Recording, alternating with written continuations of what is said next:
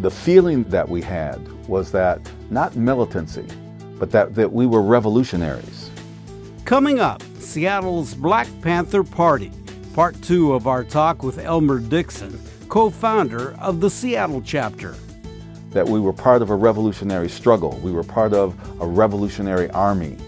It's been 50 years since the Black Panther Party was founded, and since Elmer Dixon, his older brother Aaron, and others were drawn to the party and inspired to create a Seattle chapter. And change the dynamics in the black community to end the effects of racism of 200 years of oppression. We look back on their efforts to mobilize Seattle's black community, their defiant show of force on the steps of the state capitol, and what led to the party's demise here and nationally. I'm Enrique Cerna, and this is Conversations.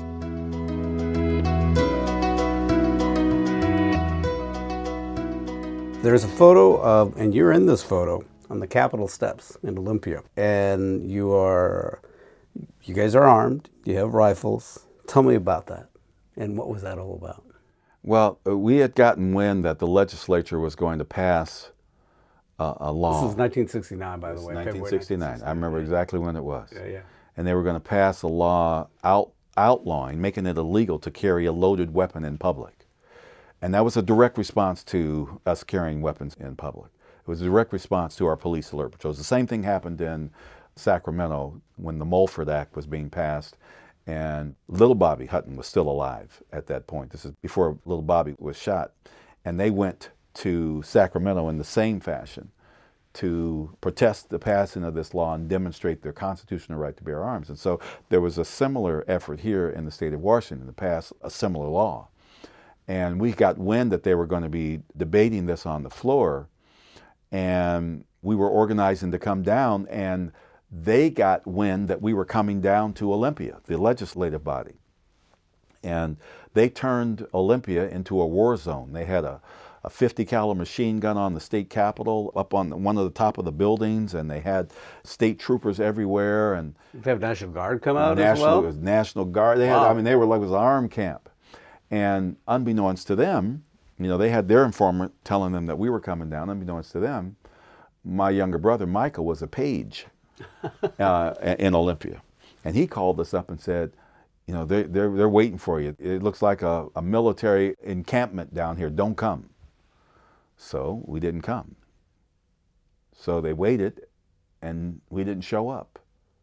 So they pulled all their stuff off and backed all, closed thing up, and they thought things were as normal. The next morning, we didn't tell anybody. Aaron just said, okay, we're going. So we gathered a group of Panthers together, and we went down in 2 or 3 carloads and surprised them. They were shocked. And in fact, the governor at the time, Dan Evans. It was Dan Evans. Oh, he was irate about the security or lack thereof, because there we were on the state capitol, and Aaron went inside the chamber with his speech, and we closed the doors so no one could get out, and he went in there and he gave his speech about why it was unconstitutional for them to pass this law while we were occupying the stairs. It was a demonstration of our rights to own and bear arms. Whatever happened to the bill? It passed. Yeah. Okay, so let's talk about how the Panthers evolved here. There was, the image, the revolutionary image, but you guys really, in a way, took a different approach in the sense that you really focused on giving and helping the community. It's like you were saying, the survival type of things, with the food banks and breakfast programs, and something that I think nobody really expected. Yeah, there was always an internal conflict from the very beginning, Enrique, an internal conflict within the Black Panther Party. And you mentioned militancy. There was a faction in the party, largely led by, encouraged by Eldridge Cleaver, to be more militant in our approach and to attack, which was against the nature of the original intent of the Black Panther Party. And there was this struggle for that to happen, which is why there were members of the party who were going out and doing, who had kind of prescribed to that and were going out and doing some strikes and doing some attacks here and in other parts of the country. And we knew very early on and realized very early on that we could not win a military fight against the U.S. government. We knew that would be suicide. And so the other faction in the party believed, I don't want to call it faction, but the other prevailing belief in the party was that we needed to organize the community and address their needs pending revolution, so that it would be a long, protracted struggle of organizing within the community, helping them take control of the institutions within their community so that they could organize and become this strong political force, while at the same time building coalitions with other like-minded groups in the white community, in the brown community, in the red community, in the yellow community, etc. And so the survival programs, what we called them survival programs pending revolution, it was where we had done that analysis. And in fact, one of the things that we had learned very early as we looked at revolutionary theory by Frantz Fanon and dialectical materialism and how we needed to organize, that one of the things you guys that were pretty deep. We were. and one of the things that Huey emphasized and taught us was that power is the ability to define phenomena and make it act in a desired manner. While on the other hand, Eldridge Cleaver was saying power grows out of the barrel of a gun. I mean, so those were the two ideas, but Huey had the broader influence. So power is the ability to define phenomena and make it act in a desired manner. So define the phenomena within your community. It began with the police alert patrol. Police needed to be stopped from killing innocent, unarmed black men. Sound familiar? And defining the phenomena. School kids are being asked to learn an education that is not relevant to them, and they're hungry and they can't even learn that. In the black community in King County, in the central area, we had the second highest infant mortality rate in the state in that small community. So these were phenomena that we were defining. And how do you make them act in a desired manner? Well, you go out and you do something. We didn't talk about it, which is why we organized the Children's Free Breakfast Program. We ended up feeding 2,000 to 3,000 kids a week in 5 different sites across the city. We started the first free medical clinic in 1969, which is, by the way, still running today, the Carolyn Downs Family Medical Center. We organized free food programs, free bag giveaways. We organized sickle cell anemia testing and brought sickle cell anemia to light. And we even organized a group of 30 students who went up in 2 big vans that went up to Monroe with us every Monday night to tutor the inmates in there and to help them get their GEDs. Because we didn't think that the prison system was rehabilitating prisoners. We were going to go in and get them qualified to have a job when they came out. These were programs that we started to organize within our community. And while we were doing that, we were building these coalitions across all these different communities. I kept saying guys, and I shouldn't be saying that, because the fact is that women were involved in the Black Panther Party locally. And not only that, it was not just African Americans that were involved. You had a number of Asian members and others that had that were part of the party effort. And actually, I have to tell you, I got a call from a fellow named Mike Tagawa. Mike Tagawa was one of our original Panthers here in Seattle. And he called me and said, "Hey, are you going to do anything about the Black Panthers?" Since Mike is always on the job. 50th anniversary. And I said, "You know, you're right, I will." And then I decided to call you, and we're having this conversation. So you were diverse. Yeah, we had several members that were Chinese, Japanese, Guy Kurosi, Mike Tagawa. Our lead attorney, we had a group of attorneys, but Mike Rosen, who actually was one of the first organizers of the ACLU here in Seattle, was one of our lead attorneys, a young white Jewish guy, and then John Coughlin, who was, we called him the White Panther.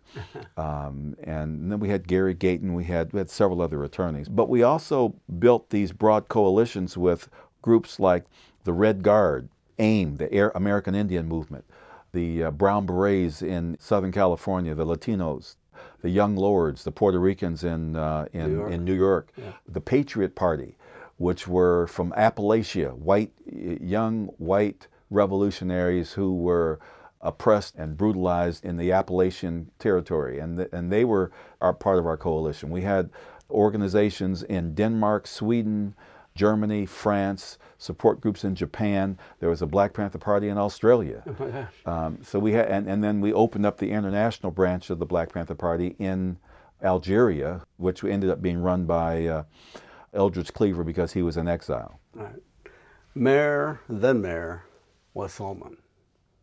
How was that relationship? He actually helped you guys at one point, didn't he? I have a great relationship with Wes today. Yeah. In fact, we have stood on the same dais, the same podium, and talked about that incident that you're talking about. I won't say that we had a relationship then. What was the incident?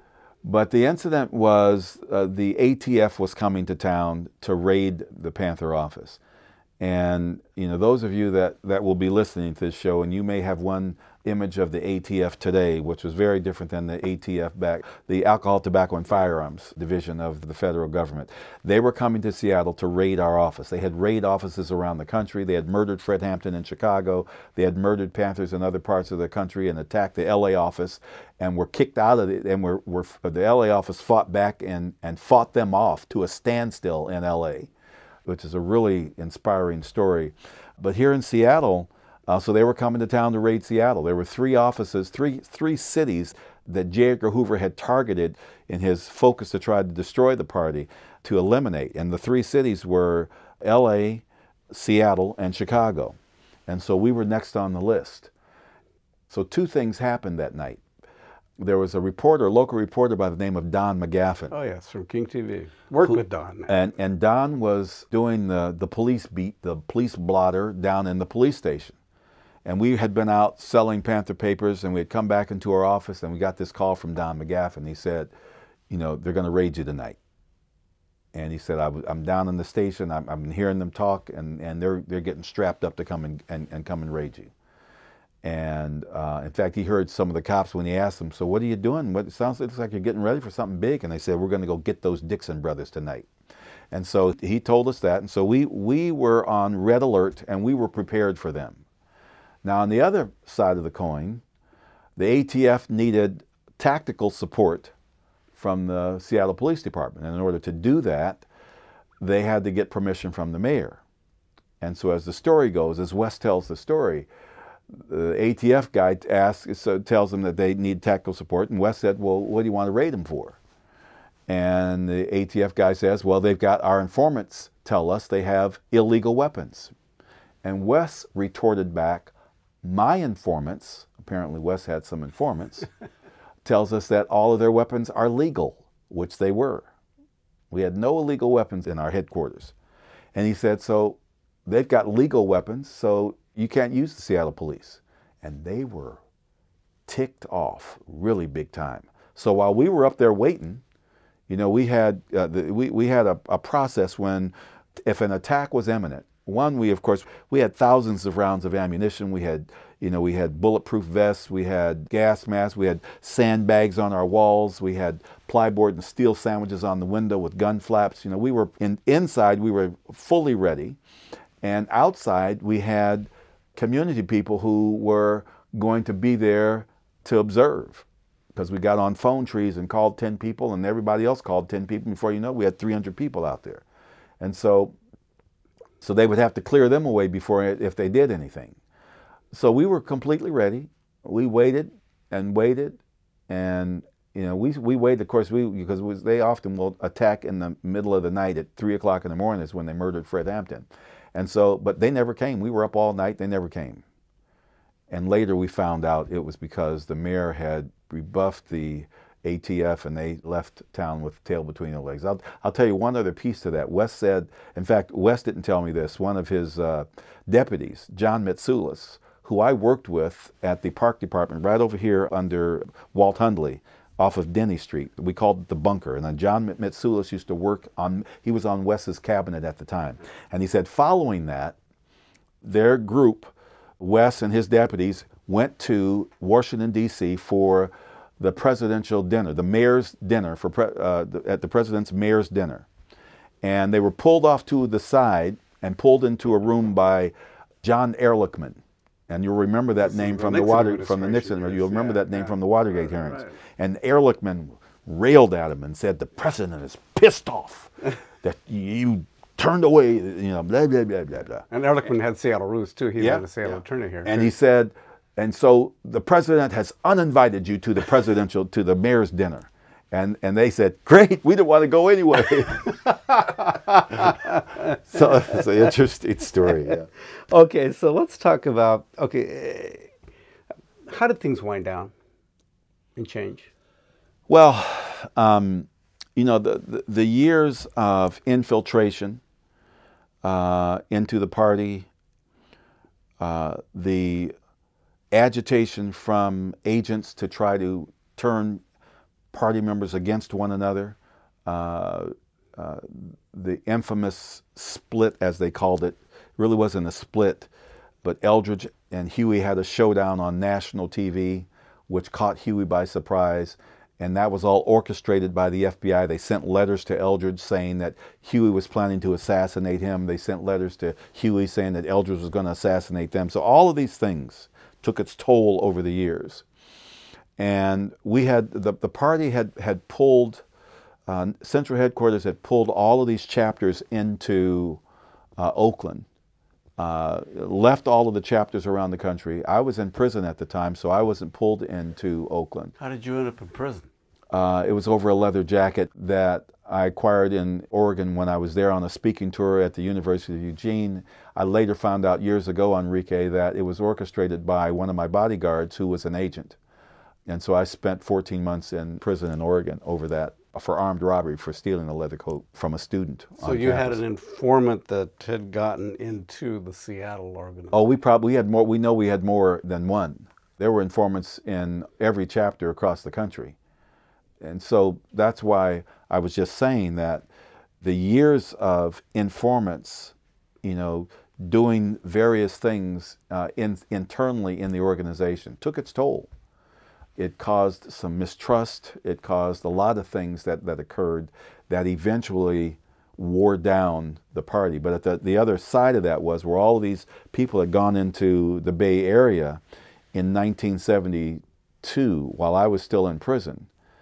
And they were forming what Huey called the base of operation. It was a chapter that was a tactic that was borrowed from Mao Zedong when he did the same thing and built a base of operation in China during the Chinese Revolution. And so all these party members were there to elect Bobby Seale mayor and to elect Elaine Brown city council, and Oakland was going to be the base of operation of the Black Panther Party. And Bobby forced a runoff with the other candidate running for mayor. I mean, we were like inches away from winning that election. That was in '73. And shortly after that, after Bobby lost, although he forced a runoff and a black mayor was eventually elected, just came that close to winning the city council seat. She ran again 2 years later. But after those things happened and they didn't get elected, and some things happened internally, people began to leave the party in large numbers. We were one of the last surviving chapters. You won't hear about that incident until you read my book, which is in process now. But And the book going to be about your years? It'll be about my life growing up and leading into the Black Panther Party and beyond. I've done presentations in Europe called From Revolutionary to Interculturalist. And so it didn't stop with my work. And I think many party members are still doing work. My work evolved into being a diversity consultant. I've worked in major corporations and had the presidents of Fortune 100 companies in my classroom, including PepsiCo and PepsiCo International, teaching them the essence of creating inclusive environments in their workplace. And so it wore down members of the party, and people the time was to go in different directions. And so in Seattle, what we did was we were in the process of reorganizing the free medical clinics. So when we broke away from the party, we continued to operate all of our programs as if we were still Panthers. And in fact, that same year, in fact, I think it was the year before in '75, the Black Panther Party won the Medium newspaper Unsung Hero Award. Today, there is the Black Lives Matter movement. Mm-hmm. What do you think of it? It's a movement that needs to happen. See, I think that Black Lives Matter people know, you hear this thing about all lives matter. Well, of course all lives matter. But the guns aren't being pointed at all lives. They're being pointed at Black and Latino kids, male and females. And so I think that they make a valid point to at least say that Black lives matter too. Now, in terms of how they're organized, they obviously could learn some lessons about community organizing, but I'm not going to sit here and criticize them. I encourage them to continue to strive to organize and to do what it is they believe they need to do, because there are new tactics that need to be employed today. And I salute anybody that is standing up and pushing back. Elmer Dixon, co-founder of the Seattle Black Panther Party, along with his brother Aaron Dixon, thank you so much for your time. I appreciate it very much. And we'll talk more next time. All right. Pleasure.